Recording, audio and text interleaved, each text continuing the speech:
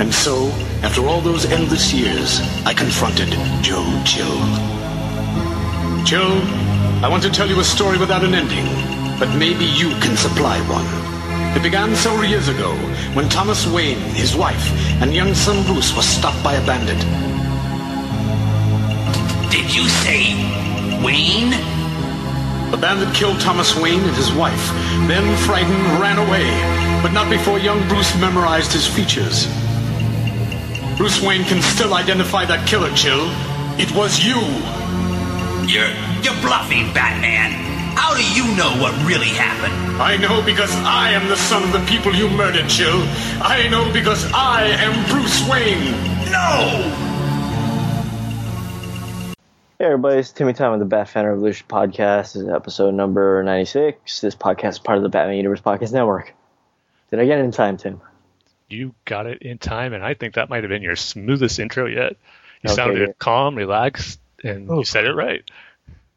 Oh man, I mean, I just go through panic attacks leading up to this day, leading up to the point where I have to say it. Do you have to take anxiety pills before you start this podcast? Just so you can make sure you say that right and not be super nervous.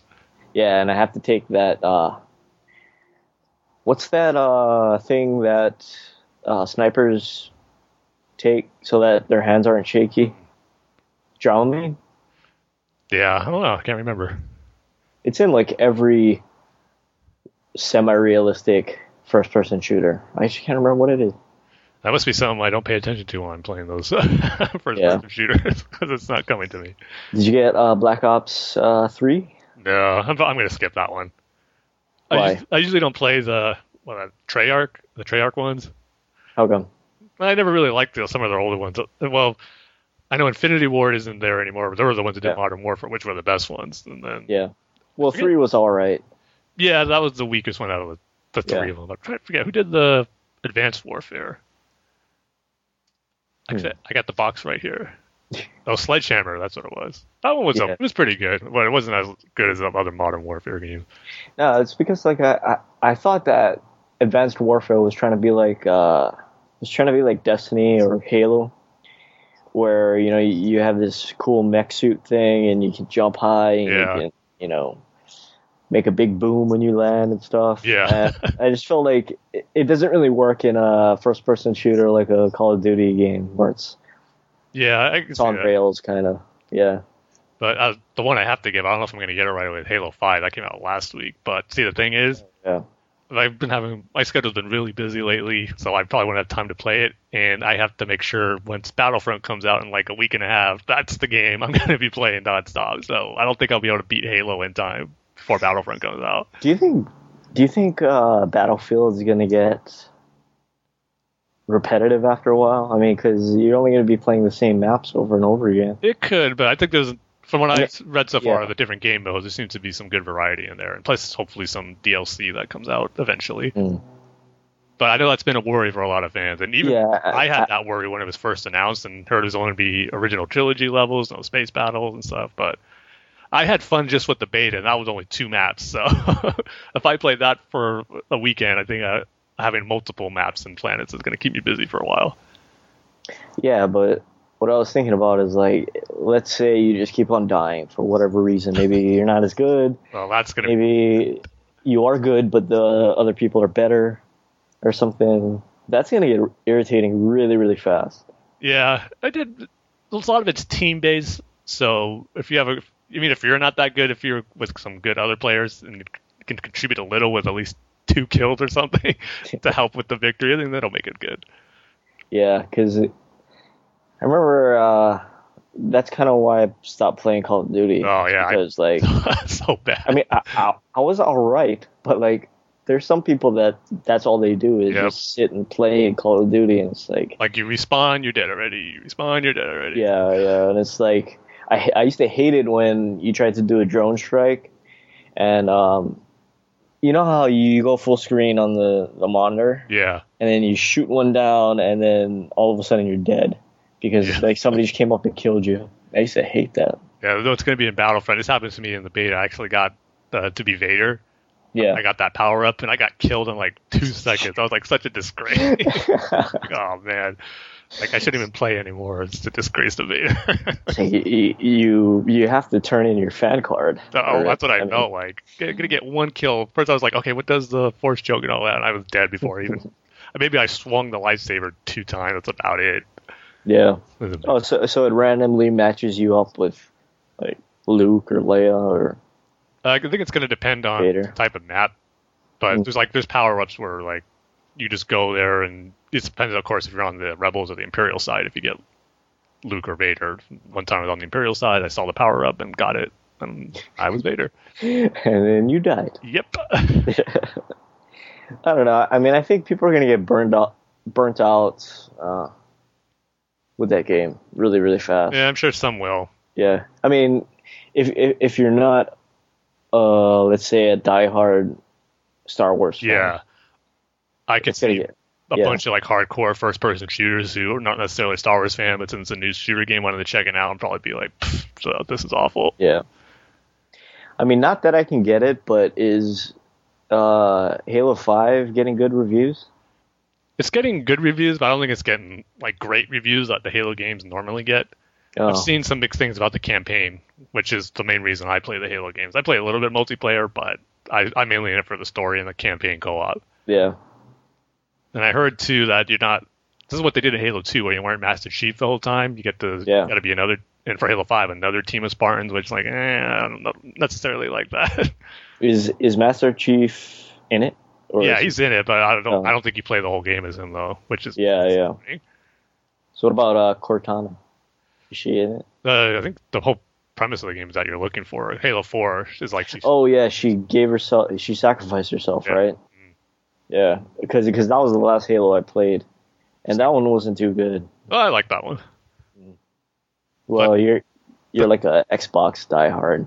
Yeah, but I'm not a Halo like diehard. Like I am with Star Wars, I'm not with Halo. Which I'm saying, I'm hearing for this game, you get a lot more out of it if you like read the expanded stuff, like books and some of those web series that they have. Yeah, they say it can be a little problem with investing in certain characters in Halo 5 unless you read those books or watched those series. So that's you mean like your squad, your squad mates or whatever they're called? Yeah. So yeah, I don't know. I'll have to see once I get it, but that might be a while. Battlefront first. Did you already reserve it and pay for it? I'll probably be doing that this weekend or next week since it comes out in like 2 weeks. So gotta make sure it gets here on the day. I'm probably just gonna order it from Amazon. Yeah, watch you do it, and it's all sold out everywhere. Oh boy, I don't think so. Well, if it's gonna be anything like the movie, I mean, it's gonna make a lot of money, and it's gonna be sold out a lot. So at least I think it'll have people playing it until The Force Awakens comes out. Yeah, they'll be buzzed for that, and then you have the Battle of Jakku DLC coming out like 2 weeks before the movie, so it'll probably last up until January, I would think, where everybody's playing it. Do you think Episode 7 can finally unseat Avatar? Man, I really want it to, and I think it can, but at the same time, I'm not getting my hopes up, because every time you have these high expectations for movies to do these gangbuster numbers, they never actually live up to it. It's the ones you don't expect, like Jurassic World. Like, who expected that to make that much money? And then everyone expected Avengers: Age of Ultron to be more money than the first Avengers, and it didn't. So it's like everything you predicted, it never happens. But with Star Wars, everything we're hearing with all the pre-sale ticket numbers, the crashing of the sites, it's looking like it. But at the same time, I'm not gonna say, oh yeah, definitely. But I'm really hoping it will. Isn't it on track to make or they're predicting that it's gonna make like $7 billion? $7 billion? Yeah, when it's done. Wow, that would be something. Or like $6 billion or $2 billion or something. I thought I read that somewhere. Man, maybe it's with everything, like with merchandise and stuff. Yeah, when everything is done and we're getting ready for Episode 8. Okay, then I can definitely see that number. Yeah. I mean, far away from the release of the Blu-ray. Okay. DVD. Yeah, I think totally it would make that easily. It's because if you think about it, Avatar includes all of that stuff, so they would have to do that for Force Awakens. Yeah, and who really did they even make Avatar toys? Maybe if they did. I guess so. I know they made a couple of video games. Star Wars. Yeah. I don't think they made a couple of video games that didn't do very well, but exactly. I mean, I guess people bought the Blu-ray and the toys and the movie tickets. All because of that 3D. That's what jumped it. Yeah, I think it's like 27 billion. I think that movie made. Jeez, man. I think that's why it's number one. I know just for the movie itself, not including merchandise and all that. I think it's like 2.6. I want to say, but I might be off. It's in the 2 billions. I remember. Man, are people? I mean, did kids really, really want Avatar toys? I don't think so. I find it hard to believe that it did really good with the merchandise. Yeah, that's what I was thinking. And just imagine when Force Awakens comes out, how many young kids that are around right now are going to fall in love with Star Wars. Exactly. And they're going to have their parents buy all the toys. And you got all the old nerds like me. Yeah, you got all the old nerds. But if you think about it, you're going to buy all the toys. People generally interested in toys and Star Wars are going to buy them. Mm-hmm. Plus, it's in the holiday season time, too. So yeah, and plus, too, all of these kids that are going to be exposed to Star Wars for the first time, they're going to be, asking their parents to buy the toys. So it's got to at least compete with Avatar, right? So I'm hoping it does. Yeah. I would love nothing more if that sits up top, number one, and then hopefully maybe by the summer, Batman v Superman will be number 2 right under it. And then James Cameron will come out with another movie and it'll top everything. Avatar 2. Avatar 2. Are they even working on that? Or they say they are. Okay. Yeah. Oh. I don't think it'll do good as a first one because it's been so long, and I think the novelty of the full 3D is worn off. How long has it been? Came out in 2009.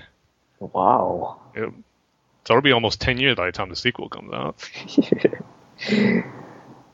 I guess people love that, so... Yeah, we'll find out. Yeah, we'll find out. It has a Star Wars movie to compete with, too. That's another thing. But that Warcraft movie looked pretty good. It looked okay to me. I thought some of the shots were a little too CG heavy. I mean, again, it's an early trailer, so they're going to fix it. But some of the shots with like the trolls or the orcs, the way the animation on their faces when they talk, some shots looked a little off, and I think sometimes when they were riding these beasts. But it looks pretty cool. The world on it looks neat. I'm not a Warcraft player, so I me either. But knowing nothing. Yeah, I know what you mean. It looks like it's the Attack of the Clones kind of thing, where they have some live, sets, some real world sets, and then most of it is CGI'd. Yeah, especially with those orcs. Oh yeah, I mean, you saw what they did with Teenage Mutant Ninja Turtles. They actually, I think they pulled those effects off well. I mean, you could say what you want about the design I'm talking about Turtles, but I'm talking about the old movie. Oh, the costume, Jim Henson costume. Well, yeah, those still hold up great today. No, they don't. They're terrible. They held up good. They're terrible. No, the third one's awful, but the first one, those look really good. Is the third one the one with Vanilla Ice? That's the second one. The second one, they went down a little bit from the first one. I'll give you that. A little bit. They had Vanilla Ice in it, Tim. No, I talked about the costumes. Oh. Yeah, the movie overall went down a lot. I think I told you this before. They gave the studio gave them a bigger budget for the sequel. It pretty much all went to Vanilla Ice, the extra money. Oh man, I guess he was a hot property back then. That was the height of Ice Baby. Can you imagine that's the first record you ever bought? Vanilla Ice's Ice Baby or whatever that. It would be something if that was your first and you still have it. Yeah, what was the first record that you bought? The first one I got. Do you remember? Yeah. I think it was 93. Do you remember the group Gym Blossoms? Yeah. Yeah, that was the first CD I actually ever got for myself. What album name? This is their first one. I think it was called New Miserable Experience. This is one with all their hits on there. Well, at least it wasn't Vanilla Ice. Yes. Yeah. But what was your first DVD that you bought? First DVD was... I don't know if it's the first. It was either the James Bond movie, Tomorrow Never Dies. I think that's when it first came out. It was like one of those first movies to be released on DVD right away. Yeah. And it was either that and then Help, the Beatles movie. I think those were going on DVD too. It was funny when we first got it. We were actually using the computer because we didn't have a DVD player first. Right. So we got a computer that had it, and so we had an S-video cable that went from the computer to the TV, and that's how we were watching DVD movies for the first few months without realizing that I'm not getting the best quality. But it served its purpose. You know the first DVD I bought? Because I had a PS2 at the time. Okay. The first DVD I bought was, you know that show, The Shield? Yeah. Mm-hmm. The first season of that show. So it wasn't even a movie, it's a TV show. It was a TV show. But anyway, let's talk about another DVD. Let's talk about the Dark Knight Rises commentary, minute by minute commentary that we're Crusaders, Tim. Yes, we are. We've been Crusaders for 48 minutes. We've powered through 48 minutes of this, or 47 minutes. And we're still going strong. Yeah, we're still going strong. I wish I could say what DVD number of Dark Knight Rises was when I bought it. Well, technically not a DVD, it's a Blu-ray, so yeah, there goes that. Or Batman Begins. I wonder what. Yeah, that I got on DVD. Yeah. But that wasn't your first one. No. Got Batman 89 pretty early on. It wasn't my first one, but it was like in the first few batches of DVDs that we got. So what was the first video game you bought? Does Mario Brothers count since it came with the system? Yeah. No. Okay. Like a game that you bought separate from the system that you went in and bought. Yeah. You'll never guess it in a million tries. Is it a Disney game? No. Is it a Terminator game? No. I'm thinking like NES titles. Yeah, you're never gonna get it. Okay, what is it? Duck Hunt? The game called Slalom, a skiing game. I remember my dad went to there was a store called Music Plus, and they sell games there too. I remember waiting in the car. He's like, "Man, what's taking so long?" He's like, "What's he doing?" He surprised us. I don't know why he chose that game, but maybe he thought it looked fun. Yeah, I guess. Yeah. But that was the second game we ever owned, besides Mario coming with the actual system. And you had an NES, right? Yeah. So what was yours? First game,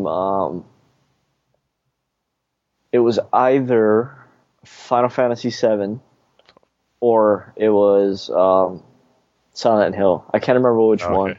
Yeah. Well, if it was Final Fantasy VII, that was definitely a great choice. Yeah. To be your first game. Yeah, but I remember I used to like Silent Hill better. Ah. Yeah. Was it because of more of the the turn-based style of it? No, it has nothing to do with gameplay. It has nothing to do with story. It's because I had the strategy guide. So you were able to beat it? Yeah, so I was able to beat it. Oh, brother. That game was scary back in the day. I mean, it looks like crap now. But that game was scary. But anyway, let's do our minute by minute commentary. So this episode we're going from minute 48 to 49. So just queue up your DVD / Blu-ray / HD DVD / beta tape / projector / Laserdisc / what is that called? Like violet? Ultraviolet. VCD, remember those? Oh, VCD, VHS. Yeah, just get those. Yeah. If you don't have them already, go get them. Get all the dead media formats. If you can find it. I don't know how you're going to find it, but good luck. So yeah. Tim, are you ready? Let's do it. All right, so just cue it up to the 48 minute. I'm going to give the countdown. So 3, 2, 1, hit play. Foley and Blake in the car again. Yep. I thought they were going to be partners. Yeah, I don't know what to expect from him, really. Yeah. Especially Foley. Like, he was just kind of like a character. Yeah, I thought maybe he'd take over as commissioner, like, by the end, when I didn't know he was going to die. Yeah.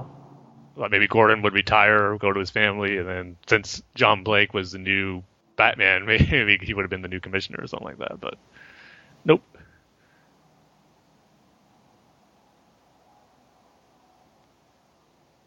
And the only time we see Batman not in the bat. Oh yeah, that's right. Huh? Yeah, every time else he travels in the bat. Yeah. And he never drives a tumbler in the movie in this one.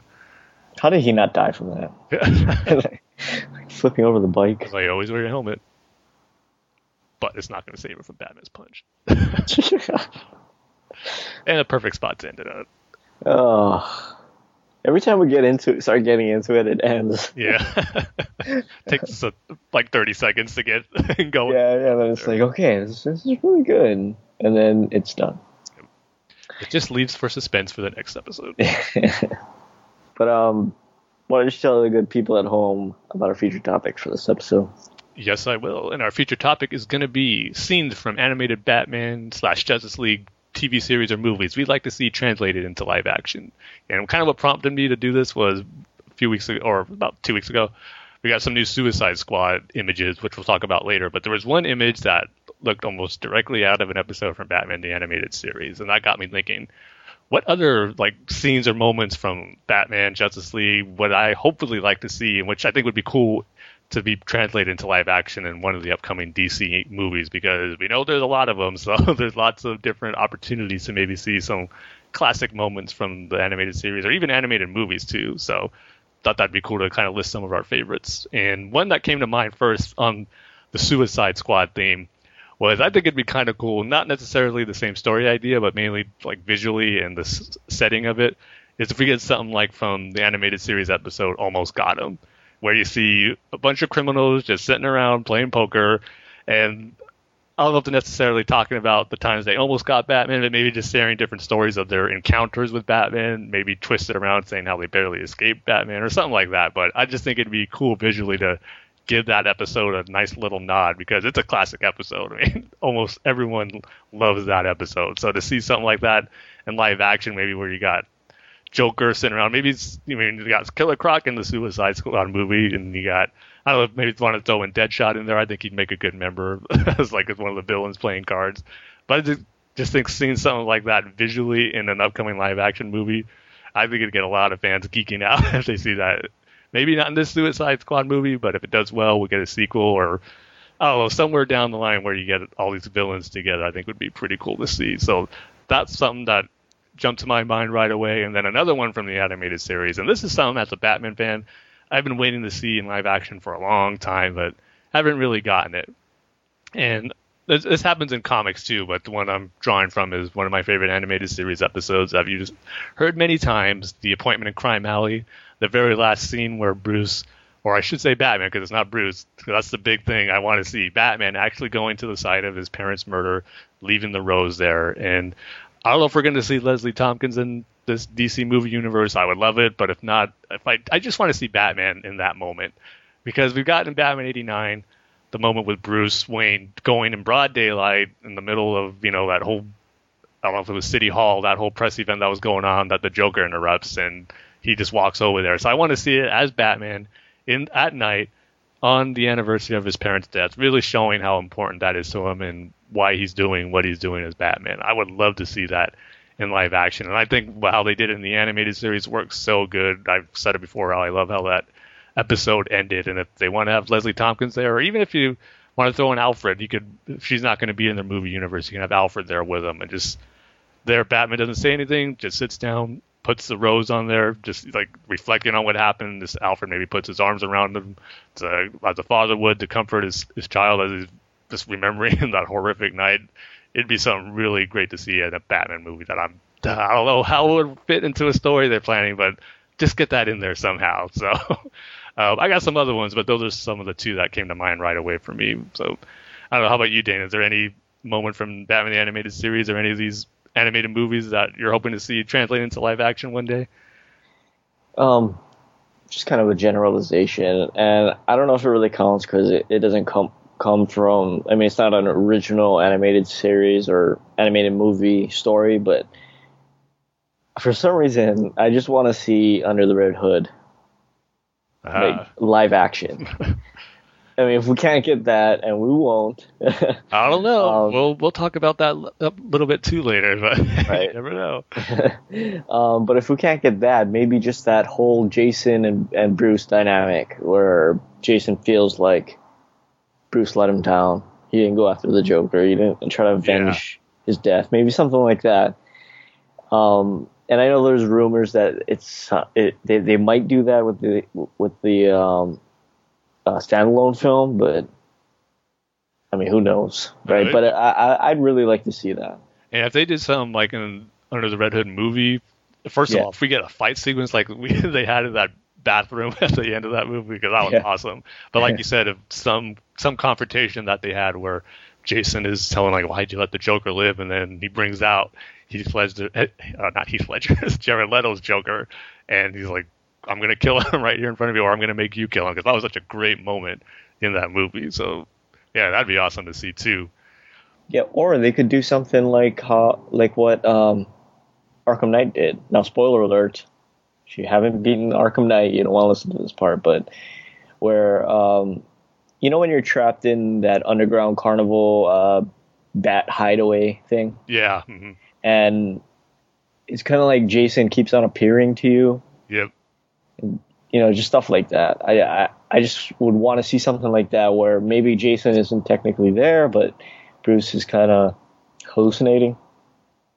Yeah, where it's like the past is all coming back to them. Like that'd be some different way to do it for like flashback sequences or something. Yeah, because I remember playing through that and it being really, really creepy, like with all the cameras and Oh no, sorry, that was the Joker. Just seeing Jason hearing Jason getting beaten, stuff like that. It's like really, really violent and shocking. I just want to see something like that. Yeah, I'd be curious if those rumors do pan out to be true, if they do some adaptation of the Red Hood and the Death of the Family. Like, how would they work with that? Are they going to have flashbacks, like tell a non-linear story like Batman Begins did?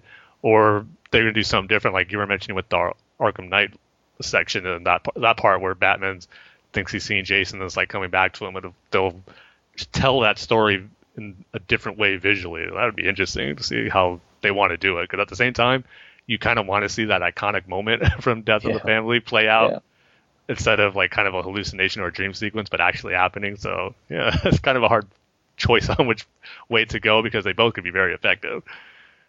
Yeah, but like you, I just don't know where they would fit that in, or how they would fit that into, a Batman standalone story. I know. I think we're going to get a much better idea of what they're going to do next after we see Batman v Superman, and kind of what the status quo is by the end of that movie, where Batman's at, and kind of get more background of what his history as Batman has been like. So as we could speculate and all these rumors on the stuff, I think we'll get a much better idea what to expect when we actually see Batman v Superman.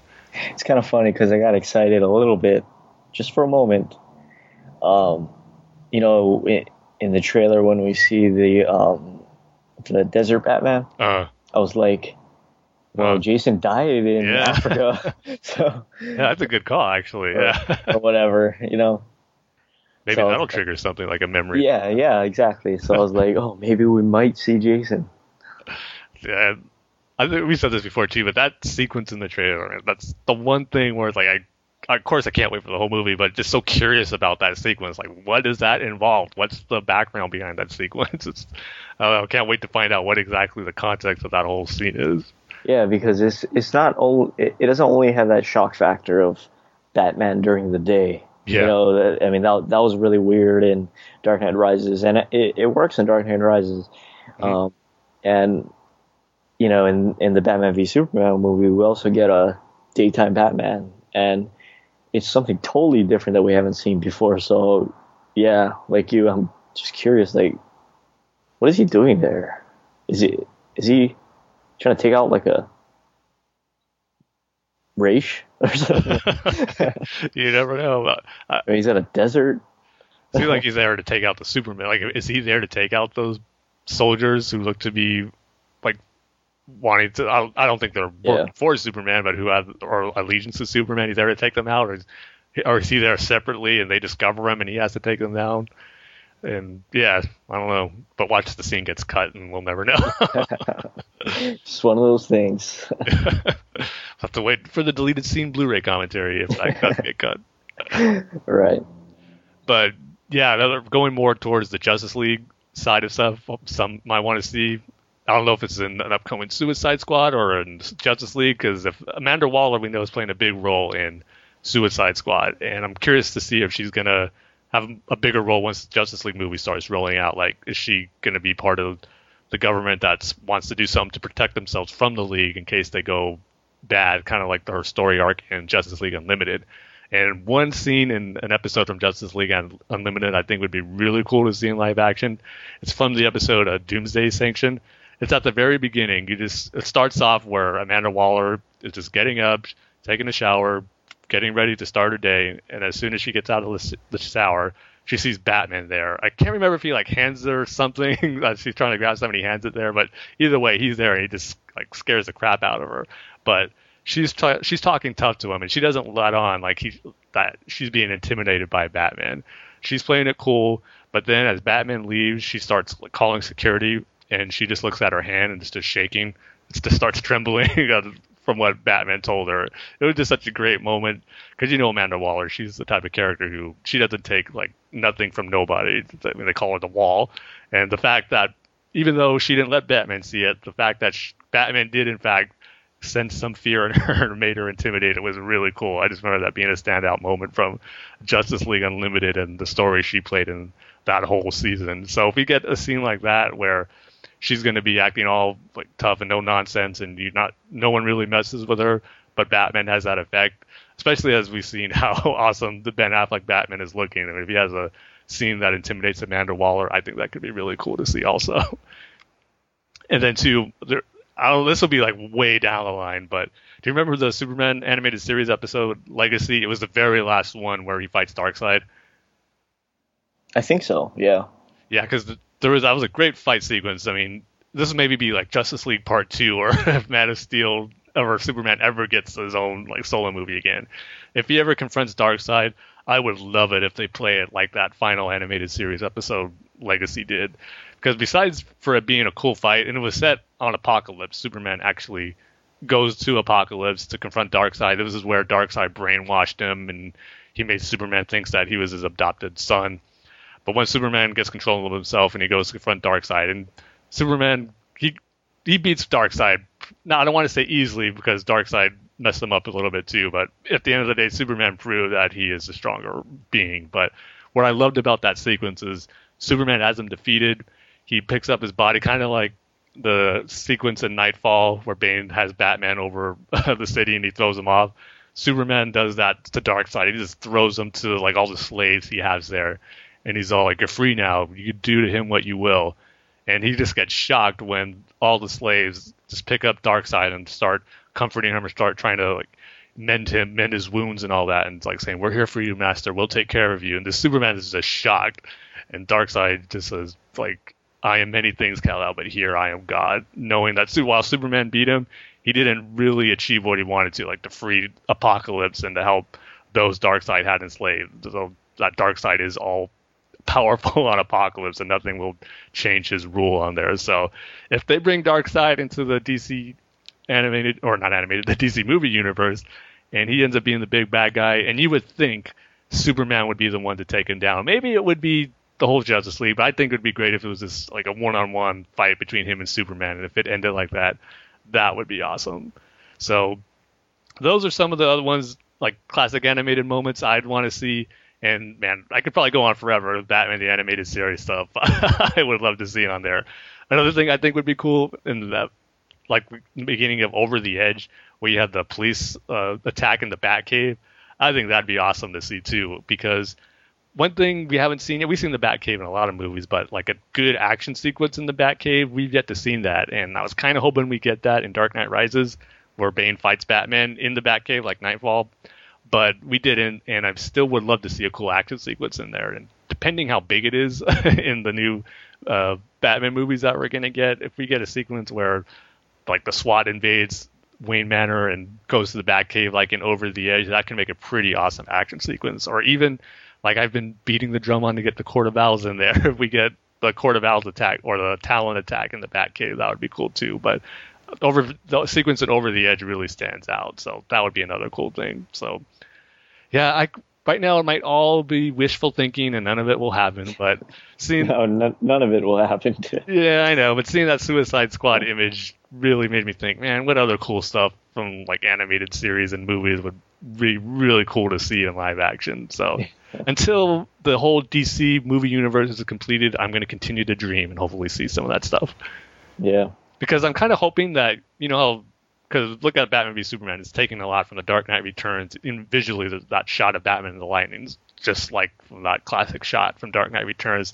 So the ways the directors treat the comic books for reference, I would love it to see some directors treat like those classic animated series as references for stuff. Because, man, as cool as it is to geek out on those comic moments, I'd geek out even more for those animated series moments. But yeah, I have one more. And it's more towards the Superman side.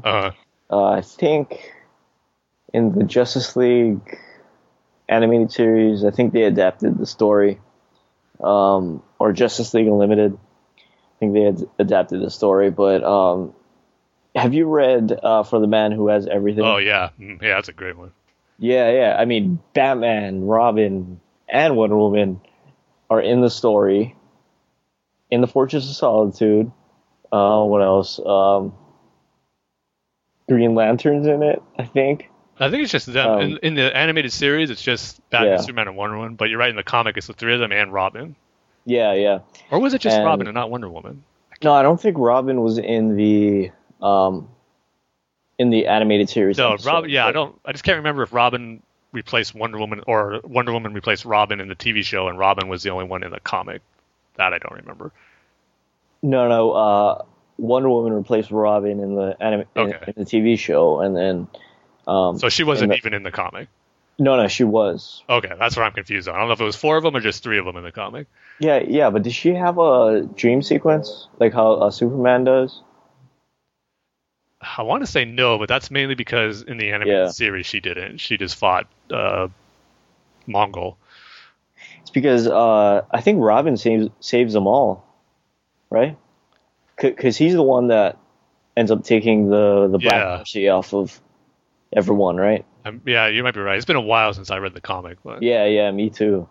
But just that whole like, I mean, again, I don't know how they would fit this in, but like just like the whole thing where Krypton wasn't destroyed, and Superman or Kal-El is, just living his life and as if nothing ever happened, and then that's his ideal, and then you see Bruce's ideal, which is just as heartbreaking. Yeah, man. So yeah, like I'd more than anything, I'd like to see that. Yeah, that would be awesome. And even if they don't specifically do that, where you have the plant that gives them those dream sequences, even if they just have a cool action sequence in the Fortress of Solitude like that would be cool to see also. Yeah. A Fortress of Solitude that's fully set up and, with all the Krypton technology in there and maybe a few alien creatures. I mean, that'd have to be way down the line because the Man of Steel, it's not set up at all. I mean, the location's there, but it's just kind of like a cave. Yeah. An ice cave. Yeah, that'd be a cool one too. Yeah, I'd like to see that one. And by the way, I didn't know this, but did you know that this is the animated series adaptation is the only adaptation of Alan Moore's work that he approves of? Yeah, I think I didn't even know that. I'm surprised he actually watched it. Yeah, I was looking it up like earlier today, and I was like, wow, he actually approves of his work. I know. I know, it's got to be something pretty special to make him, like I said, even watch it and consider it. But yeah, I wonder if he's met Bruce Timm and like the whole crew worked on that, or maybe he was a fan of the animated series and knew they'd do a good job with this story. But yeah, or maybe it's the fact that Bruce Timm gets this or gets the story and gets comic books. I know, not like that terrible Watchmen adaptation. I don't know if you saw that one, but Yeah, I just actually did see it not too long ago. I liked it though, but this is coming from someone who watched the movie first before I. I remember I told you this. I actually watched / read the motion comic. I watched. Oh yeah, that's right. But and that was good. The motion comic. It wasn't horrible. I mean, I've always been against reading, watching motion comics. It isn't too cheesy to me, but at the same time, it was on YouTube, so I might as well. I guess watch it, get the comic experience too. So voice acting some of it was good, some of it was bad. I mean, it's always weird when you have male narrators doing the female character voices. So, for Silk Spectre, she didn't sound that great. Oh man. Well, that's with even some audiobooks too. I mean, it sounds funny when you first hear it, but then you just get used to it the more you listen to it. I guess so, but I don't know. It's just. I mean, I'm afraid that with Watchmen, I'm kind of like that irritating person that's like, you should have read the book. The book is much better. Because like, in this case, the comic book is a lot better than the movie was. Yeah, from watching it first and then reading / watching the motion comic, I thought, man, he really did a good job as far as capturing and being faithful to the adaptation. I know the whole ending change is up for debate on which is better, but I thought he did a good job capturing it and what he could with even the 3.5 hour extended cut version. Yeah. So, I mean, it's all right. It's just, I don't know. It's like there's only a set amount of time. There's a lot of characters, and you barely get to know all of the characters. Yeah. So. Yeah, it was hard. I mean, like I always said, it was the unfilmable comic book. Oh yeah, adapted to a movie. So this might be the best you're gonna get, though. Yeah. I mean, in an ideal world, this should have been at least 2 movies. Yeah, what they do now, they probably would have done it easily. Like yeah. But then they would have had to tone it down to get a PG-13 rating. Yeah. So they could have money to get the second to make the next one. Exactly. Yeah. Well, at least it's better than that League of Extraordinary Men. Oh, man. I've never seen that, but I heard it's so bad. Yeah. Well, I mean, Sean Connery said no to, was it Gandalf? I think he said no to. Was it Gandalf or The Matrix? Wasn't it? It was either Gandalf or The Matrix. I can't remember which one, and then he realized that all these movies make a lot of money. And he did one that didn't. And it was awful. Yep. I heard they're trying to reboot that too, which is not surprising. Don't. Just don't. Maybe as a TV series.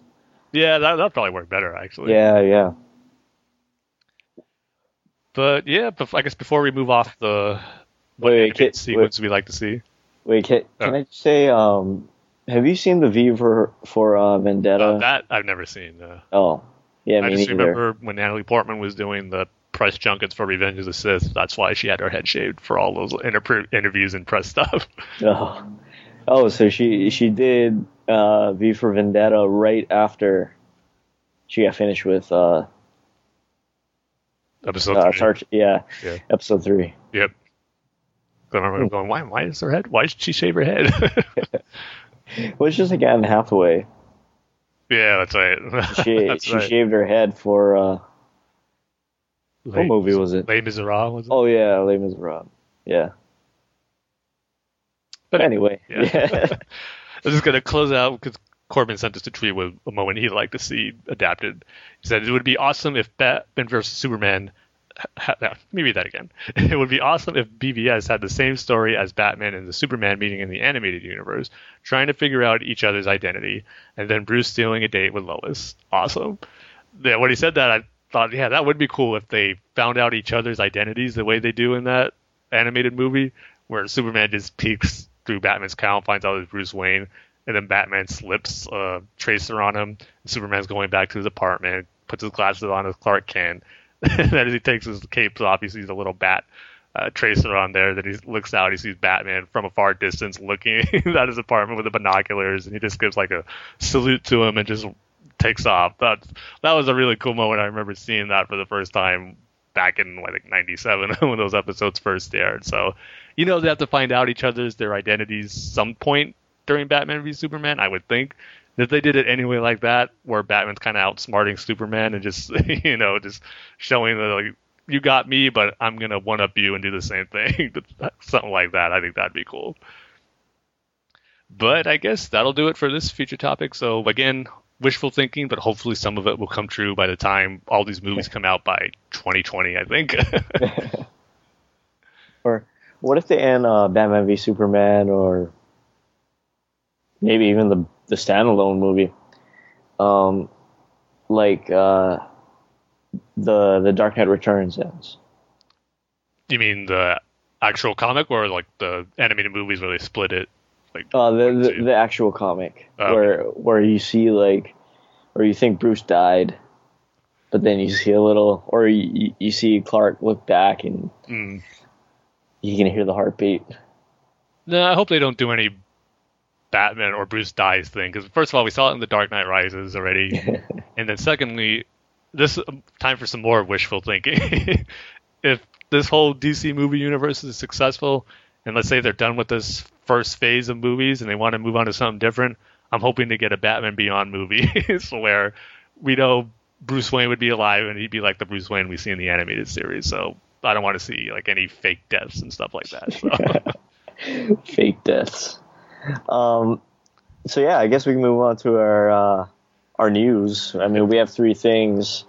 The first one is the Suicide Squad images and the Empire covers. Yeah, so the image that sparked the whole feature topic with the animated series and movie sequences we like to see in live action was from that one image of Joker and Harley talking to each other. He's in the straitjacket, they're in a cell, she's in her like psychiatrist doctor coat and outfit. I mean, she looks almost exactly like Harley Quinn did in Mad Love. And well, Joker, of course, looks different.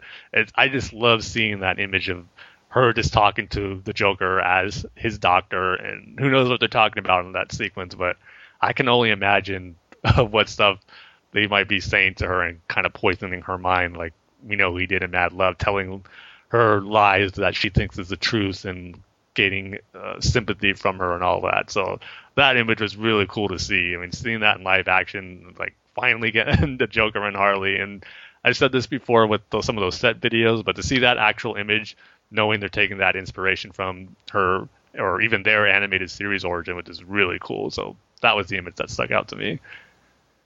You know what? After all these images and everything, you know what's starting to grow on me? What's that? Will Smith. I don't know why, because his last couple movies were crap. Yeah, I haven't seen them, but I've heard they were, yeah. Yeah, but he looks really, really good as Deadshot. Yeah, I think just his personality, too, is going to fit the character of Deadshot really good, too. Yeah, and he seems like he's more of an older, more experienced kind of guy. Yeah. But what did you think of one of the covers that had the Joker on there? I mean, that's one of our better shots yet of him fully in the costume he'll be wearing, at least for some parts of the movie. I didn't really like the cover, but I liked that sort of picture of Harley and Joker sitting at the table where he's in the straitjacket. Yeah, I like that one. Yeah, because if you look at Jared Leto's face, it's like, I don't know, he has like a weird look on his face. Yeah, you're right. Like look at his eyes; it looks like he's dead. Yeah, just part of the whole being intrigued and just can't wait to see his performance and interpretation of the Joker, because we all know what Heath Ledger did. I'm just hoping he gives something as different but yet as memorable as Heath Ledger's was. So yeah, that's another thing to be excited for about the movie. But for the cover of the Joker with him on there, I like that he has the purple jacket or the purple trench coat. But the only thing that drew me off was looked like he's wearing sweatpants or something. And I still wish he'd wear a shirt though. The whole non-shirt thing is taking me a little bit to get used to with this type of Joker. But I like that he has a cane. It reminded me of some of the old classic 70s Joker where he always had that cane and his trench coat and his hat and suit and stuff. So certain things I like about it and certain things I'm still trying to get used to. And it's good that the coat covered the tattoos a little bit too. Yeah, I like the I don't know, ever since I first saw it, the Harley, that picture of Harley where she has like the bed sheets tied to the top of her cage and she's sort of like dancing. I don't know. There's something just cool about that. I don't know why. Yeah, it's Harley. I mean, it just fits the character that we've come to know and love over the years. So it's like they're doing a good job. This is really surprising me because I didn't really expect to like the Suicide Squad movie. But everything I've seen so far, like the trailer, all these pictures, I'm starting to really, really get interested in it. Yeah, and hopefully they could pull it off and, to be successful where we can get more movies with not just the Suicide Squad, but have it be kind of, that rotating roster of members. And by the sequel, you get new members and characters in there because, some of them are going to get killed off. And, I just brought this up. Do you still watch The Flash?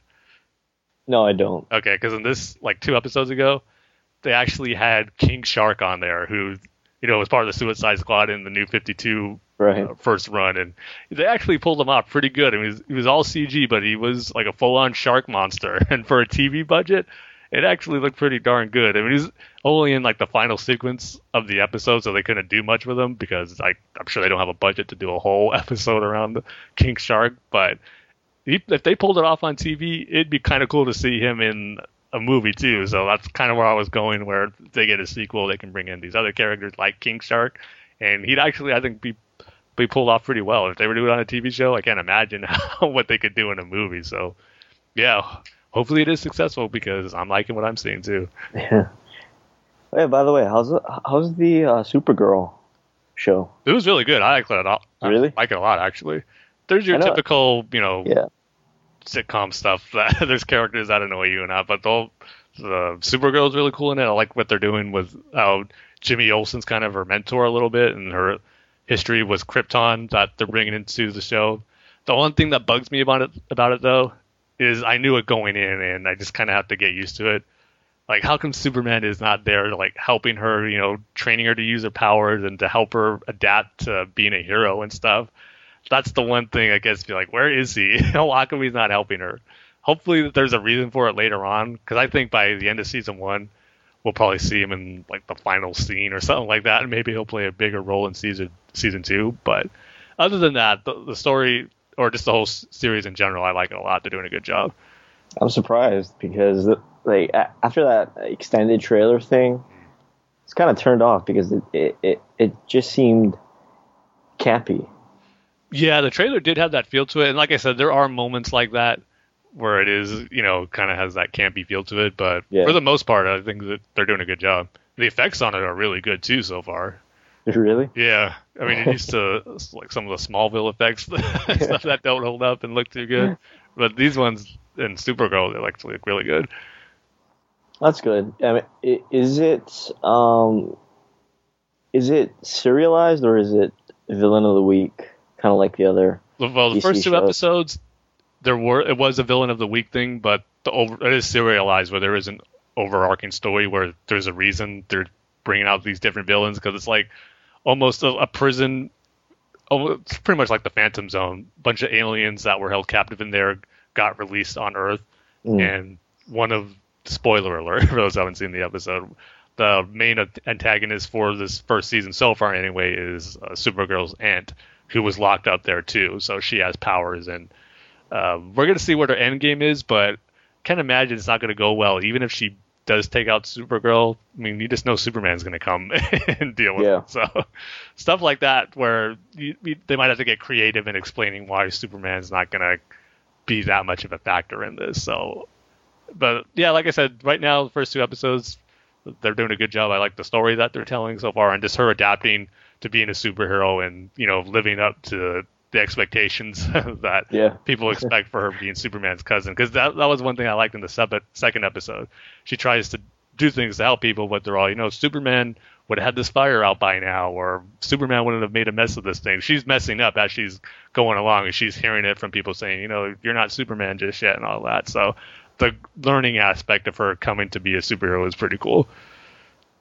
And how is I'm sorry, I forget her name. Is it Melissa Benoist or something? Yeah. Is she good as Kara? Yeah, she's really good actually.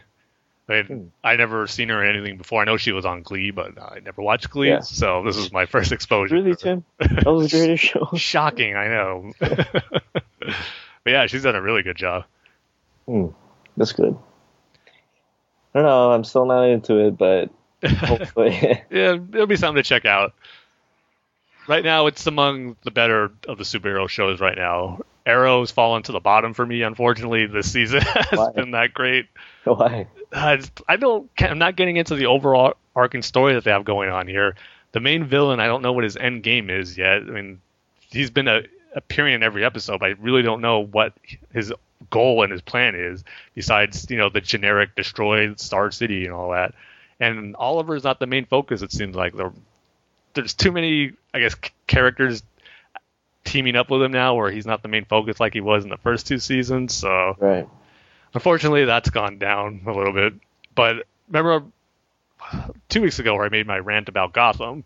That's actually picked up a little bit for me now. So Gotham is a show that has its ups and it has its way downs. And right now it's on an upward pace. I'm kind of liking the overarching story they have there for this season a lot better than season 1, and kind of getting that bad Joker taste out of my mouth. So that's gotten a little better. So in Arrow, are they still doing the flashbacks to? I think the last time I saw or watched an episode, I think that was the end of season 2, or the beginning of season 3. Are they still doing the flashbacks to Hong Kong? No, that was just a season 3 thing. He's back on the island now for season 4. He's kind of infiltrating a military militia group that's on the island. He's there for Amanda Waller, trying to find out what they're doing and report back to her. So he's pretending to be a soldier on the island. And, okay, so he was in Hong Kong, but now he's back on the island working for Amanda Waller. Yep. And they only have 1 more year left of flashbacks where he's on the island, because after season 5, he gets off the island, because that's 5 years. So if the show lasts that long, I'm curious what they're going to do about the flashbacks after that. That used to be my favorite part of the show. Yeah. The flashbacks. Second season especially, that was really good, with the whole Slade and Mirakuru stuff. Yeah. What was the girl's name? Sarah? No. The one Slade and Oliver both like? Yeah, the one that died. Oh, yeah, Shadow. Yeah, Shadow. Yeah. She was like my favorite character for a little bit, because I mean she had it was one of those things where she didn't really do anything on screen, but you hear about it off screen. Yeah. Sort of thing. So. Did you see the season 3 episode where he met her twin sister? Oh my god. It's like one of those teases for like the next episode preview where you see all of them like Shadow, and you wonder, oh, is she alive? How did she survive? Oh, it's a twin sister. She just so happens to have a twin sister that she never mentioned before. And was in Hong Kong when Oliver was there. Well, whatever. Yeah, so I guess that's my superhero TV show recap. So if I had to rank him right now, it would be Flash, still my favorite. And actually, Marvel's Agents of S.H.I.E.L.D., that's my second. That's got a big improvement over its first season. The second season was really good, and now this season continued to be good. So I'd go those two, and then it used to be Arrow, but not anymore. I think right now I'd go with, it's too early because it's only 2 episodes, but I'll go Supergirl, then Gotham, and then Arrow. I never thought Arrow would be on the bottom of my favorites right now. Yeah, what happened? Hey, that's what I want to know. At least to get back in that top spot. It was so good. Is Oliver still with, who was he with? Felicity. That was one of my big problems with season 3. It just felt so forced, and just like the showrunners catering to fans and those people who like to, well, I think the term is ship people. That's how, I guess, out of date I am now. Not being familiar with the terms, but everyone was clamoring for that.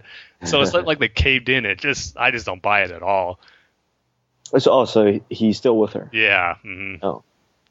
It just seems really forced. Yeah, but you would think that once they get that out of the way, it really wouldn't be a major storyline. Like, he would come home and be like, oh, hey, Felicity. Yeah, it's not so much the main storyline this season, but still, I mean, I don't think that relationship works at all. Oh, that's unfortunate. Yeah. because it was so good. Well, at least they're avoiding the Lana and Clark thing in Smallville. That was my biggest knock on that show. Oh yeah, it lasted so long too. Yeah, and you know they're not going to get together at the end. So it's like it's kind of the same thing with Oliver and Felicity. I mean, you know, he's supposed to be with the Black Canary. So right. Yeah. But anyway, I guess we can move on to our next piece of news, which is a rumor that Red Hood will play a major role in the DC extended universe, right? I think that is the official term, yes. In the DC live-action film universe. Yeah, so we talked about this when we were talking about Under the Red Hood for being adapted to live action from the animated movie. But yeah, I mean, I think it'd be cool to see it, but I don't know if it's the right story to do right away as for the first Ben Affleck Batman movie. Because, I mean, I guess it can be in a way, because if you want to establish the Robins and that whole aspect of Batman, it can be good. But then it begs the question, too, as this report was saying, who is the Red Hood going to be? Because remember those rumors where it might be the Robin who dies in this movie universe is Dick Grayson and not Jason Todd, because that's who audiences are most familiar with as Robin, Dick Grayson. So if he dies, it'd be more like a gut punch to the audience, so to speak, for to think, oh man, Dick Grayson's dead. And I don't know, but this report saying that Nightwing's supposed to be in it and he might be mentioned in Batman v Superman. So who knows which one's going to be accurate. But I will say, if they are going to do Under the Red Hood, I would like it to be where, you know, just stick with how it is in the comics. Jason Todd, and have Dick Grayson be there as Nightwing. Well, here's why I think that this is just purely a rumor. It's because, if you think about it, this is the story of Arkham Knight. Oh, in a sense. It really is, yeah. It's almost the same thing, where Jason is kind of, you know, following Bruce around and, you know, leaving him ominous messages and, you know, exposing him to hallucinogenic drugs, where he thinks he sees Barbara get shot. It just sounds like somebody took part of the plot of Arkham Knight and tried to connect it with this movie. That's a good call, actually. Yeah, I mean, the more I keep on hearing about it, the more I see it everywhere. And people saying that they know for sure 100% that this is going to happen. It sounds like Arkham Knight to me. Yeah, and another thing in that report, too, they was saying how Red Hood is going to kind of make Batman look like a criminal and frame him for stuff. And it seems like, is that really going to be that effective? Because at least from the few lines of dialogue we got from the Batman v Superman trailer, it seems like Batman is not going to be viewed as a hero in this universe just yet. Or maybe that's just a Metropolis way of thinking. That's why I kind of say we have to wait to see what the state of everything is once we see Batman v Superman. But he's probably not going to... People probably think he's already a criminal, so I don't know how framing him is really going to make that effective of a story for a first solo Batman movie. So I don't know. Maybe it's because I still want to see the Court of Owls adapted first. I'm a little not too keen on seeing the Red Hood, even though I think it would be cool if they do it right. So I don't know. We'll just have to wait and see, I guess. Yeah, and it could be that it's just because I played Arkham Knight that I'm thinking this. But... Yeah, might be something that's a little too fresh too, like the story that we've got already. But it kind of does feel like that. I mean, I'm sorry, but I have to admit that. Yeah. I wonder too if they're doing it. If it's going to be like a competition with the whole Marvel thing, what they did with Captain America and the Winter Soldier. It's almost the same thing. Bucky coming back as a Winter Soldier, and where the Cap thinks he's dead and all that. So I don't know if they want to do something like to tell their own version of that, the first story of the lost sidekick coming back. So I don't know. I know a lot of people are clamoring for a Red Hood to show up in live action, so maybe they realize this is what fans want to see, and that's the first route they're going to go. But I don't know. It'll be curious to see if they do go that route, because I'm not sure if that is the best way to go for the first solo Batman movie. And who knows, it might turn out great, or it was the perfect story to adapt. So have to wait and see. Hey, the guy that had cancer and wanted to see The Force Awakens, Yeah, you saw it. Got to see it? Yeah, that was awesome. That was cool. Yeah, they didn't even show him like a final cut or anything. It was just what they had, an unedited version. So he's probably going to see some stuff that we won't see. Well, I mean, they're pretty close, right? Yeah. To finish it, having a final cut. So. But no, that's awesome that they did that, though. Yeah, I didn't think they were going to do it. I kind of had a feeling they would, because JJ did the same thing for someone who, when Star Trek Into Darkness came out. Yeah. So if he did that for that fan, I had a feeling he would do it for this fan too. So.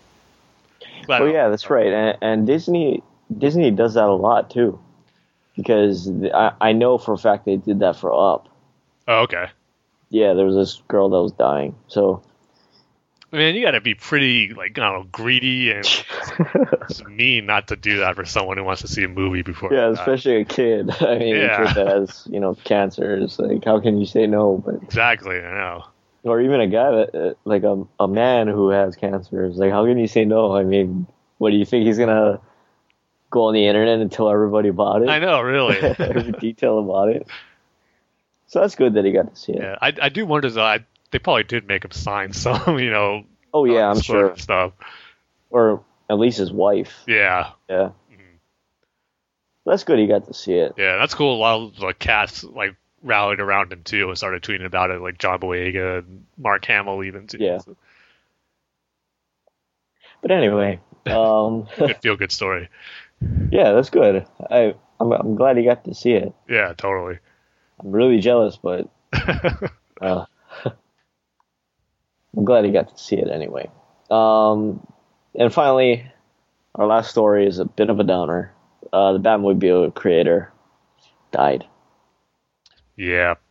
George Barris, who designed the 1966 Batmobile, passed away, which, you know me, how the 1989 Batmobile is my all-time favorite, but it's hard, as campy as the 66 show was, it's hard to knock the Batmobile. It's still a pretty awesome design.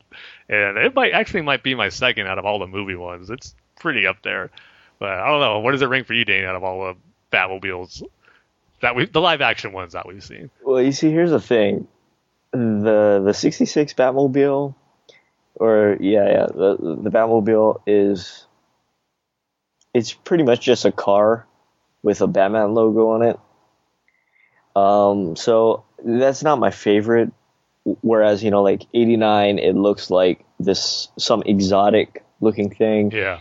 You got the Tumbler, and then you got whatever they're going to be calling this new one, the Ben Affleck one.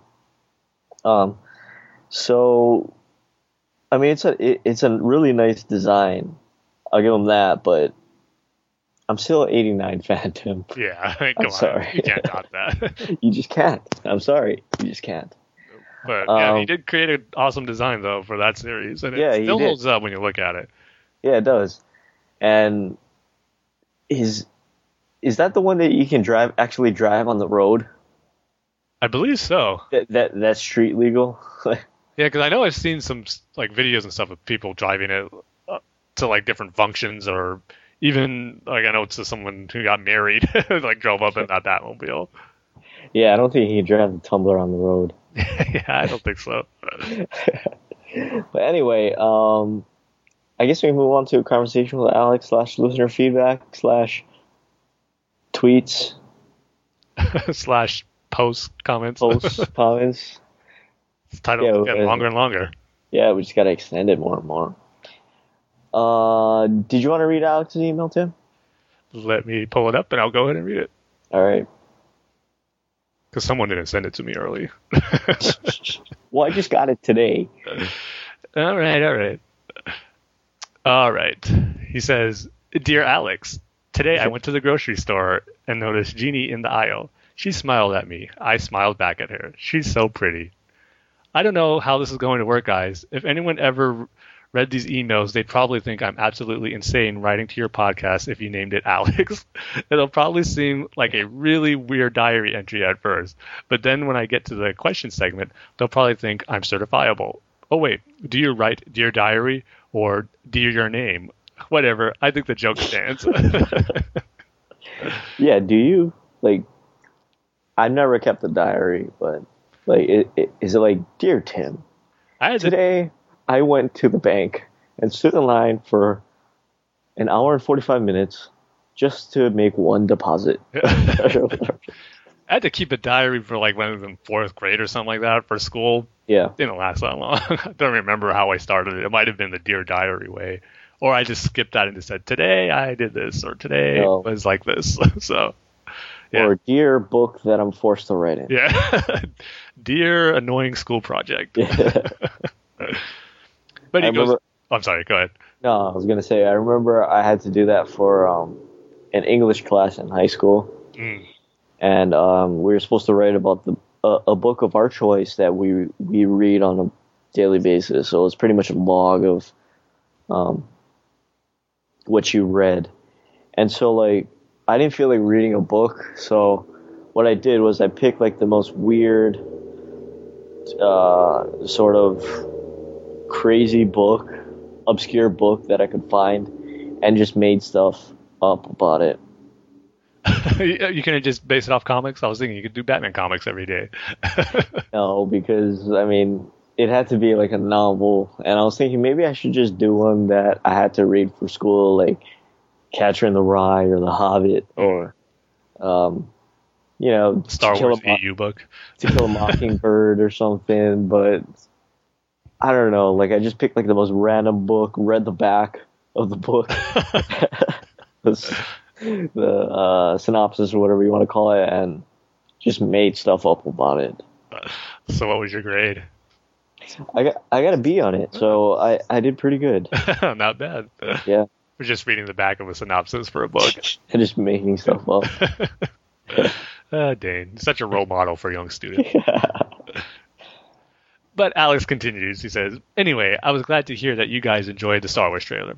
I was surprised to hear that Tim put the Batman v Superman trailer above it, but I can't really argue since they are both great. I'm still surprised I did that too, but I'll stand by it.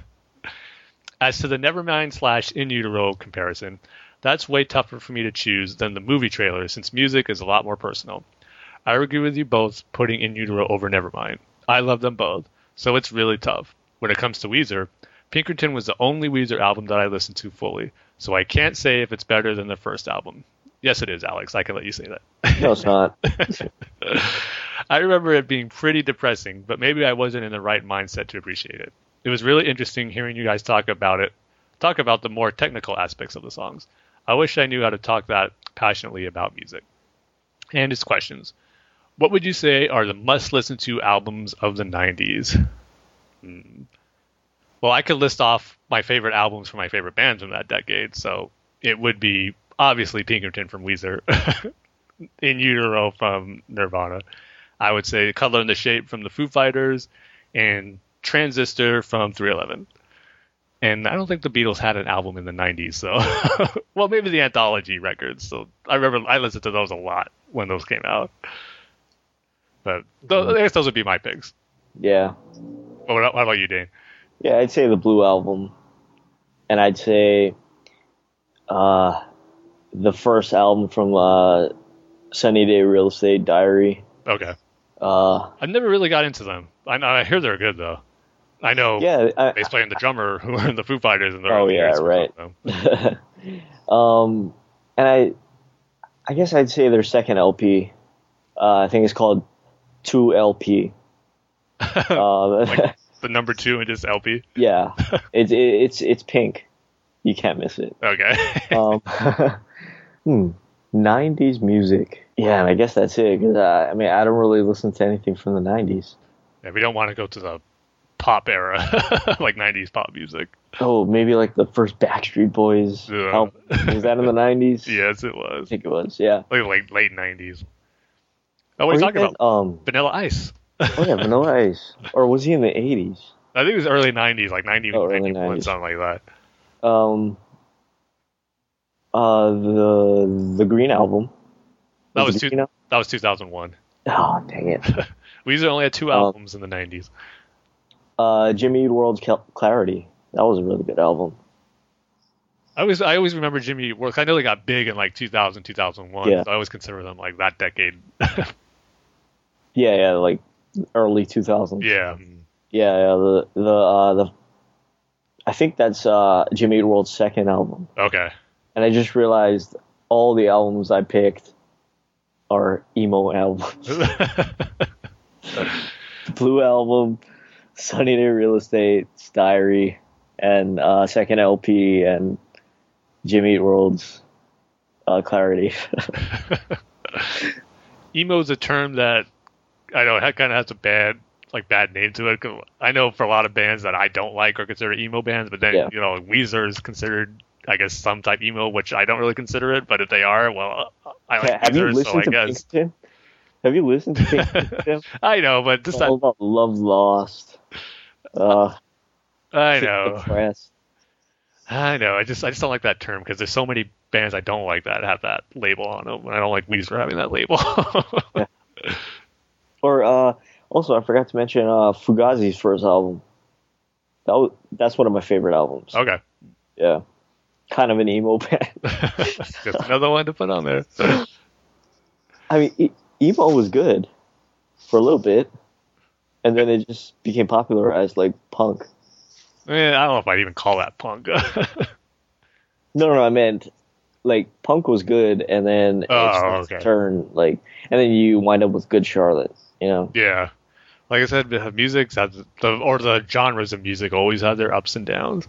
Yeah. But then, still on the music topic, Alex Axe. Did I say Alex Axe?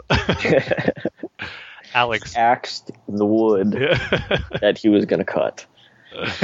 That's what he has to write in his diary. By Sunny Day Real Estate. Yeah. Alex asks his second question, saying, "Who are your all-time favorite vocalists?" Dane, I'll let you go first on that one. I'll put you on the spot. Britney Spears has to be my favorite of all time. Because all those pop singers, they don't use like studio equment and auto-tune to make their voice sound better. Have you not heard the Britney Spears acoustic album? Does she really have one? No, I don't know. Who are my all-time favorite vocalists? Damn, that's a tough one. Damn it, Alex. I don't know. You go first. Okay. I tried to put the pressure on you, and you couldn't handle it. No, I couldn't handle it. I couldn't handle the Alex pressure. Of course, some of my favorite bands that I've listed, obviously like those singers. I like the style of their voice, but as far as I think who's the most talented, I think I'm going to go probably, I think the greatest, Paul McCartney. The way he could, belt out and scream in songs like Helter Skelter, and then he writes these soft, like, great, like, love songs like Yesterday and I Will, where it's just so soft and mellow. The range he has for that is just awesome. And I think on that same example, in more of a modern era, I'd say Chester Bennington from Linkin Park. The way he's able to scream out and yell, and then has some softer songs too. I always kind of consider like the more modern Paul McCartney vocal range. So those are two who I think talent-wise probably have the most or the best vocals. Still thinking, Dane? Those two shorts. No, I didn't even know you're done. Probably Robert Plant. I don't think there's any other vocalist like him. Yeah, and there never will be. Yeah, I got to throw Freddie Mercury in there too. Oh yeah, Freddie Mercury. Yeah. Guy had like a 7-octave voice. This is crazy. That's why I was like so surprised Queen, like the remaining members, wanted to go back on tour and get another singer. It's like, really? I don't think you can do that. Or any of the band members in Queen, because he wasn't the only vocalist. I think their drummer hit the high notes. Yeah. And like but he was the main one, so Yeah. Robert Plant, I'd probably say you know what? I'm gonna surprise you, Tim, alright? Oh, here we go. I'm gonna surprise you. Dave Grohl. I think Dave Grohl is a really good vocalist.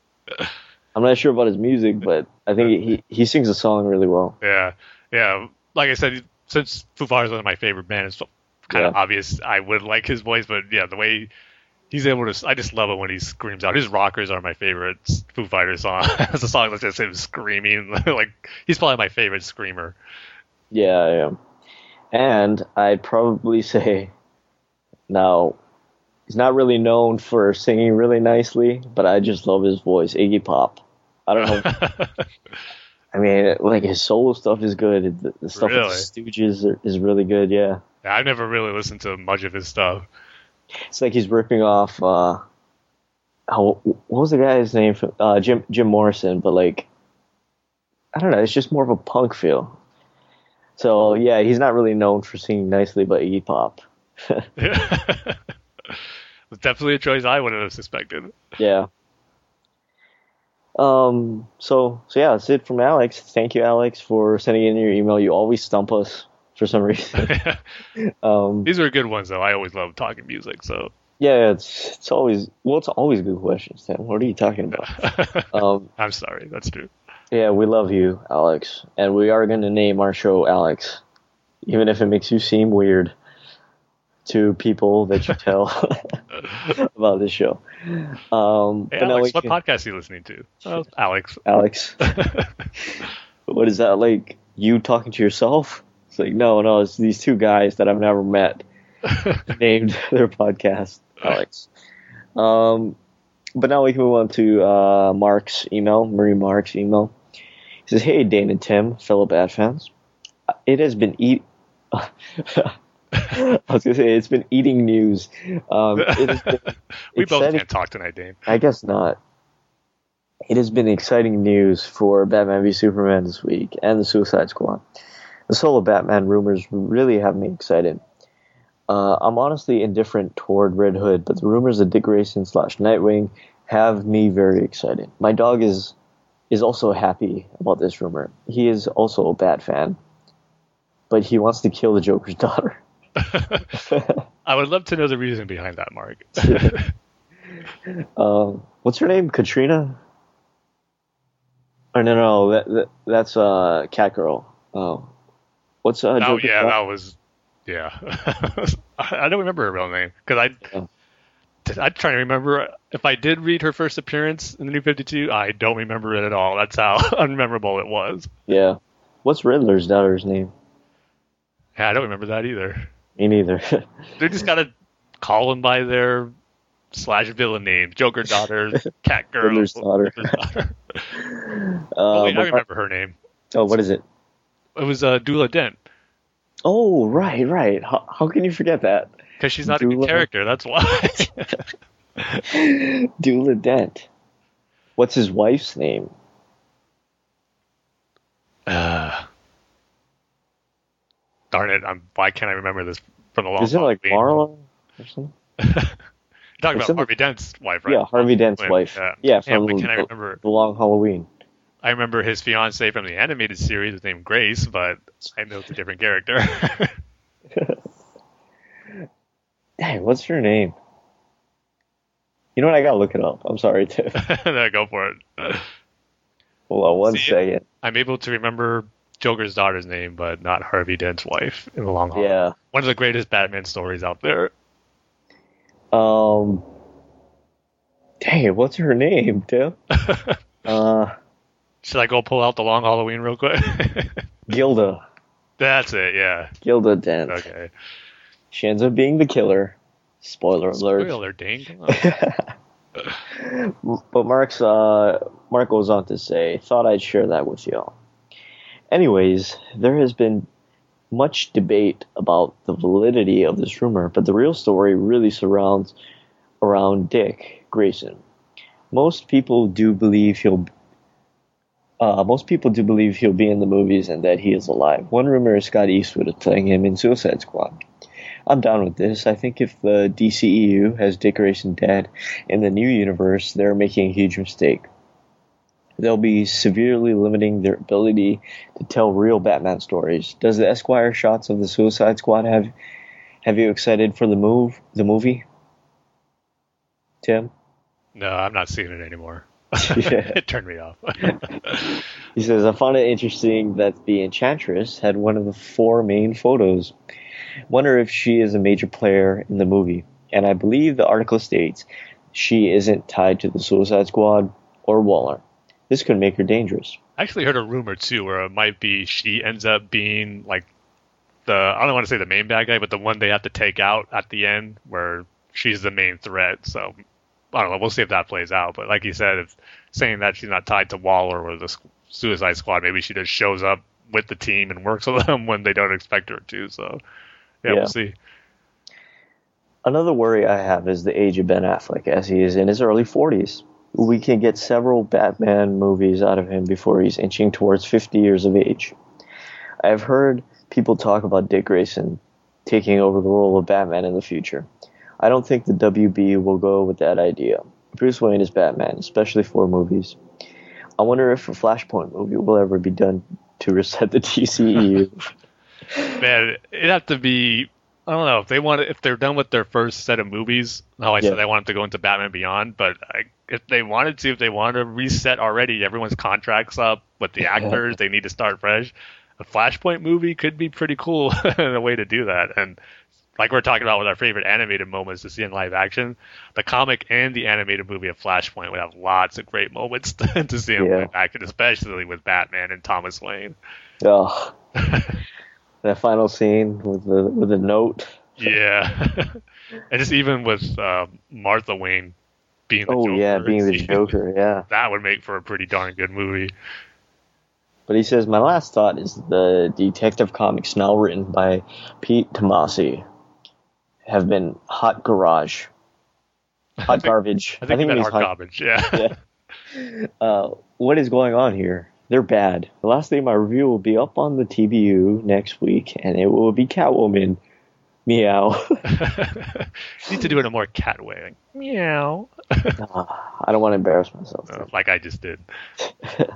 Anyways, the Cure is the best, and Gungi lives. Yes, he does. But going back to his Detective Comics comment, I haven't read this past issue from this week, but the first issue that Peter Tomasi did, I really liked it. So I'm curious if the second part went way downhill or if Mark just isn't digging what Pete Tomasi did in the first and second issue. So I'll be curious to see when I finally do pick up the latest issue. Yeah, and I just got to thank Mark for helping me out or sorting something out for me, because my girlfriend's nephew, who's in the Marines, he was in schooling. He's gonna be working on the Ospreys, and he graduates. So he had like 15 days or something, like 15 or 20 days or something, where he just had time off, I guess, or something, and he wanted to get off base, and he wanted to. First he wanted to stay in, because he's going to be stationed in California at Camp Pendleton, and he wanted to get a hotel in California, and I think Camp Pendleton is near San Diego, I think, and it would just cost way too much money, and Mark just sorted some stuff out for me, and my girlfriend's nephew is going to come here, is going to fly back here and have Thanksgiving with us. So thank you, Mark, for sorting all that stuff out, because I don't know, it's just so complicated. Oh, that's awesome. Yeah. Everything seems like in the military is just really complicated. See, our podcast served a purpose now. yeah, because I was wondering if he can just go straight to Camp Pendleton when he graduates. Yeah, can you just go straight there and then just go into the barracks and just wait for 20 days or whatever it is? And, or could he get a hotel on the base, or, just stuff like that? Like, I just don't know how that stuff works, Sure, yeah. But anyway, thank you, Mark. And yeah, like I said, everything in the Marines or the military in general is just so complicated. It's kind of like when he came back here on his 10 days of leave, he wanted to go to his girlfriend's some kind of banquet or something, so he wanted to wear the dress blues, and it was something with the pins. Like for one thing, he couldn't get the top thing on, the top latch on the shirt part on. Okay. And so like I had to like pretty much choke him to get it on. And there was something with like the pins, it had to be like a certain, like an eighth of a millimeter away from each other or something. It had to be like in the center or something. It was just complicated. And like there's like suspenders that go from the socks all the way up to the top of the shirt, and like the expert rifleman, because I guess he got the expert rifleman, so he had to get the pin at a certain angle or like at a certain spot on the Dress Blues. And it was like, oh my god. Like, so is Mark going to be on call now? Anytime you need a help or a question to ask him regarding the Marines and stuff. I guess so. So be by your phone all times, Mark. You never know when. Yeah. You never know when I'm gonna need your help. We don't call you Marine Mark for nothing. Yeah, you never know when I'm gonna need your help on the measurement of the ribbons and the pins and the buttons on some uniform I've never seen, had any kind of experience with. That's very complicated. But anyway, I guess we can get on to our comic book reviews. Thank you, Mark, for your email. We love you. And just keep your phone by you because I'm sure there's something.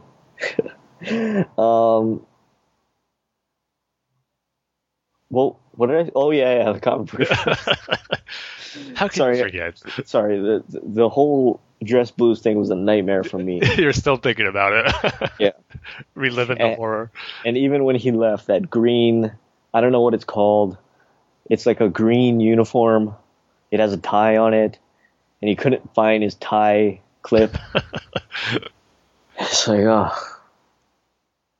So we had to go on base to get another one. That sounded like a fun day, yeah. Yep. I never want to do that again. Yeah, comic book reviews. This week we only have one book, Justice League: The Dark Side War, Batman #1. That's a long title. It was long typing that in the show notes too. You see, I'm all frazzled now because I'm thinking about that day that we had to. Bro, relax and hear the tale I'm about to tell you about Justice League: The Dark Side. Yeah.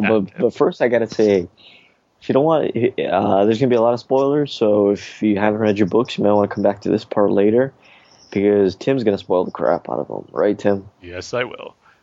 And our rating scale is going to be rumors for the first solo Batman film that are pretty much plot points from Arkham Knight. That works for me. So first off, going to give a little shout out to Guy who posted a comment for episode 95 who made me remember this title was coming out because I was a little out of the loop with the Justice League Dark Side work. I actually fell behind with some of the issues, but I just recently picked them up a few weeks ago, but I haven't had a chance to read it, and I finally read them yesterday.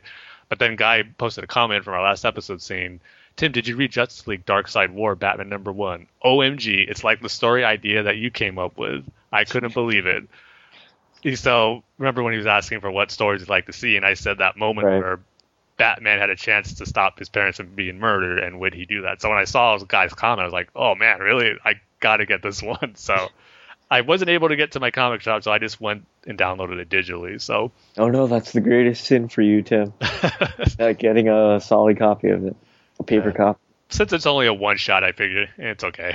I'll just have this one digitally. But just a little recap on the last two issues of Justice League Dark Side War, which kind of leads into this. But they had their battle with Anti-Monitor and Darkseid, and during that battle, Darkseid summoned this being called the Black Racer. He's like the Silver Surfer, only it looks like he's on skis because it looks like he has ski poles and everything. So, but I don't know if that was necessarily the design they wanted, but it came across that way in one panel. But it turns out when Darkseid summoned him, that's what the Anti-Monitor need because it's actually like the embodiment of death. So the Anti-Monitor fused Flash into the Black Racer and kind of made him like a new god of death, and the Anti-Monitor used that to kill Darkseid. So Darkseid is now dead. And with that and other sequences that played out through issue 45, certain members of the Justice League are taking on the role as new gods in a way, because Superman is becoming a god now. Once Luthor threw him into the pit of Apocalypse and he came out, this as this new being fighting Luthor. So like Batman we know is on the Mobius chair, so he's the god of knowledge. Flash is like the god of death, and I believe Superman is like the god of power now. And so that's the new status quo in the DC universe is pretty upside down right now. And I will say too, just to throw out real quick, issue 45 had Francis Manapul on the art. Man, it was so good seeing him again drawing all of the Justice League members. His art is just so awesome. So to see him do that was pretty cool. So is he back or is he? I think it was just for this one issue, if I'm not sure. But so Batman and Green Lantern were kind of gone to Quard, the center of the anti-universe. And so they were there to find out, the history of the Anti-Monitor, and Batman realized that what the Anti-Monitor is actually, or the I'm forgetting the terms. I'm saying anti too much. The anti-universe was like, it is pretty much the anti-life equation that Darkseid was looking for, and the Anti-Monitor used that to kill Darkseid with the Flash and the embodiment of the Black Racer. So the Justice Leagues some of them are new gods now, and even Luthor on Apocalypse after his fight with Superman, some like these nomad humans found him, and they thought they mistaken a prophecy. They were all saying, it was a prophecy that a man would come and bring hope. He'd come from his world. He was an orphan, a humble son of farmers, and a seeker of truth and the embodiment of justice, which, of course, we know is Superman, but Luthor pretends that that's him. And so their plan for him is to take the Darkseid's energy that once he got killed, got released, all that energy, and it got transferred into Luthor. So he pretty much became a god, too. He's going to be the new god of Apocalypse, pretty much the new Darkseid. So that's where issue 45 ended, part 5 of Darkseid War, pretty much. There's no fighting right now. Darkseid's presumed dead. The Anti-Monitor is going back to his normal form. So and the Justice League are all scattered about because some of them are gods now, and that's where these one-shot issues come off. And that brings us to the Batman one-off, and it's pretty cool seeing Batman using the Mobius chair, kind of solving all of Gotham's problems. Really, Gordon's even complaining, we can't hold all these criminals, and we can't really convict them if they haven't done a crime yet, because Batman's able to see the past and the present and know things before they happen, so he's able to stop certain criminal acts from happening. And it was pretty cool seeing that. We see him take these robbers about to rob a bank or like a night gala or something, but the Batman just transfers them to like Antarctica. He's like, there will be a ship here in a moment. If you want to send flares for them to rescue you, you can, but you're not going to be harming anyone tonight. And then he takes this person who was sneaking into his ex-wife's apartment, going to murder her. Batman shows up before that, and he takes them over to the Mascara, to the Amazons, to have them pretty much show him some respect towards women and all that. So Batman doing this Mobius chair, just able to clean up Gotham. That's his goal, is to be the best Batman he can be with this Mobius chair. And we were talking about Watchmen earlier. Batman reminded me of Dr. Manhattan when he's sitting on the Mobius chair, just the way he's saying things, and he's this being on a higher level than most humans are. I just really got that impression that Batman was acting like Dr. Manhattan, and he's not. His tone of voice, as I'm reading it, it doesn't like get loud. It just stays this one tone, and it doesn't show any emotion too. But he's, even though he doesn't show emotion, he still has it, because once he's realizing he's cleaning up Gotham, he goes, it's time to do something more personal. So that's where it gets to the part that Guy let me know about. He does go to the past and sees Joe Chill trying to kill his parents, but he's trying to intervene with it, but it doesn't work. He's pretty much just an observer. He can't interfere. He sees, he tries to stop the bullet, it goes right through him. He tries to catch his mother's pearls, he's unable to. He tries to grab Joe Chill, that doesn't work. They don't see him, so he can't do anything to change it. So it was cool seeing Batman go to the past and try to stop it, like how I wanted to see. It wasn't quite exactly how my story pitch was for that, where he is able to stop it, but he has to make a choice and think, how will this change everyone? How will it affect my new family, Dick, Jason, Tim, all that? It will affect their lives greatly. So it didn't have that drama to it, but it was still kind of cool to see. But what made up for it was the sequence afterwards, where Batman goes to visit Joe Chill in the present while he's in jail, and he makes it where nobody can see him, nobody can hear him, and he says, I want to see how you're paying for your crimes and how you're holding up in a cell. And Chill's all, I don't deserve this. I've been good. I should be out and getting parole. And Batman starts listening to things. Oh, really? What do you deserve? Like a nice house, a flat screen TV for murdering people? So instead, he takes Joe Chill to the place of the crime scene of the Wayne murders. And Joe Chill just starts pretty much being cocky and being proud of his murders. Same thing, like, yep, this is where I shot the Waynes, right here. It was like wet meat left there, little Brad all wide-eyed and shaken.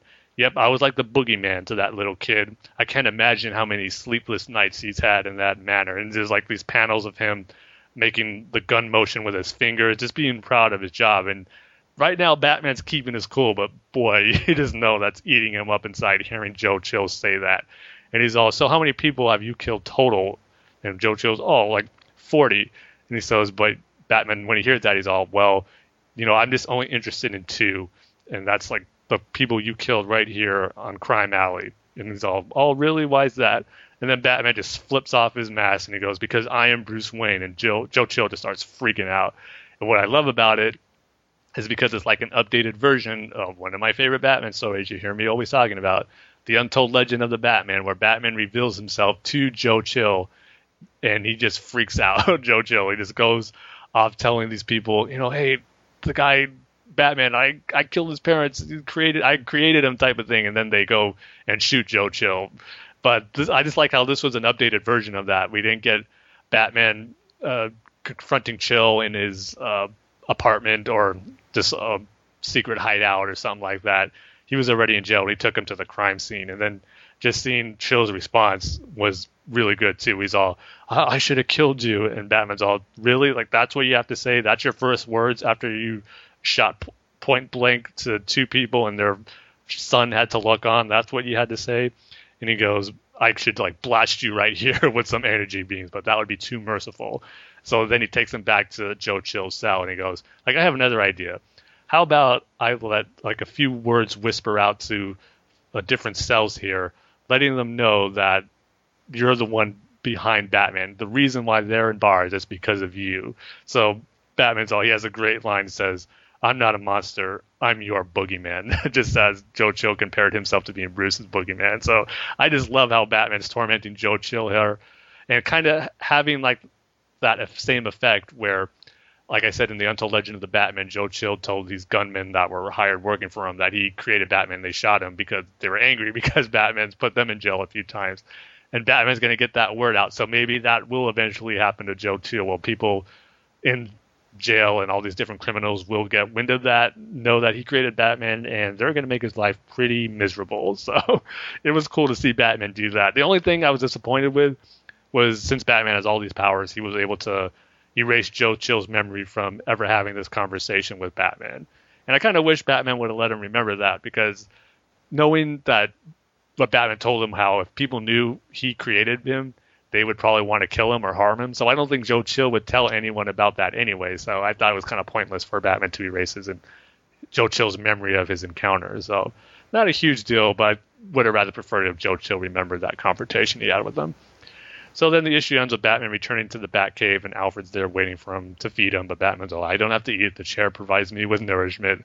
But then his nose and ear stops bleeding, and Alfred's kind of wondering what's going on. And Bruce says it's the chair reacting. He didn't expect me to be this proactive and to be using it all the time to help clean up Gotham. So it's kind of fighting back. And Alfred's all, well, you should get off that chair. He's like, Alfred doesn't like it. He thinks it's a problem. And Bruce is all, I can get off it any time I want. But he actually can't. It's a struggle. It won't let him. But Batman's all, he has his reasons. He goes, if remaining on this chair like my whole life allows me to be the best Batman 24 hours a day, 7 days a week, then so be it. I'm going to use it. And then he goes, but since my mission is finally getting completed in Gotham, it allows me to focus my attention on the many to just the one. And then it ends with this last page of Joker all over the monitor of the Batcave. So I don't know if this story is going to be told in Justice League, the Darkseid War later on, but it looks like Batman's going after the Joker, which should be pretty interesting and cool to see with him on the Mobius chair. And the only other drawback, though, is the continuity of the story is all messed up, because we know what happened in Endgame. So this is obviously happening before that. So it just makes you think the outcome's not going to be that big of a deal because of what happened in Endgame with Joker and the Batman. So that's another little knock I have on it also. But Other than that, it was a really cool issue. I really liked it a lot. It was awesome seeing Bruce confront Joe Chill and getting a little updated version to the Untold Legend of the Batman sequence that I love so much. So I'm going to give this one 4.5 out of 5 rumored plot details for the Ben Affleck solo Batman movie that are taken from Arkham Knight. So, Guy, I thank you again for reminding me about this issue. It was really cool. All right, so I guess that's it for this episode. I guess we've said everything we have to say, Tim. We never say everything we have to say, but I guess we could put a cap on it for this one. Yes, so just go over to thebatmanuniverse.net or on Facebook at facebook.com/thebatmanuniverse or on Twitter. Twitter handle's at BatmanUniverse. Our Twitter handle is at BatFans27. Tim's Twitter handle is at TimG311. Mine is at DaneSysBanana. You can also find us on iTunes, and you can rate and review us on iTunes. And if you want to send us an email, you can send us an email at batfanswithoutpants@gmail.com. So with that, like we say at the end of every episode, we love you. So if you're ever feeling alone in this world, just remember Tim and Dane love you. Right, Tim? With all our hearts. With all our hearts. So with that, we'll see you guys next time. The next time we do this. Right? Which is in 2 weeks. Yeah, which is in 2 weeks. It'll be fast. Don't worry. So with that, we'll see you guys next time, everybody. Adios. You always gotta come up with something different, Tim. I have to, but I'm not that well versed in different languages, so it's like either adios or something.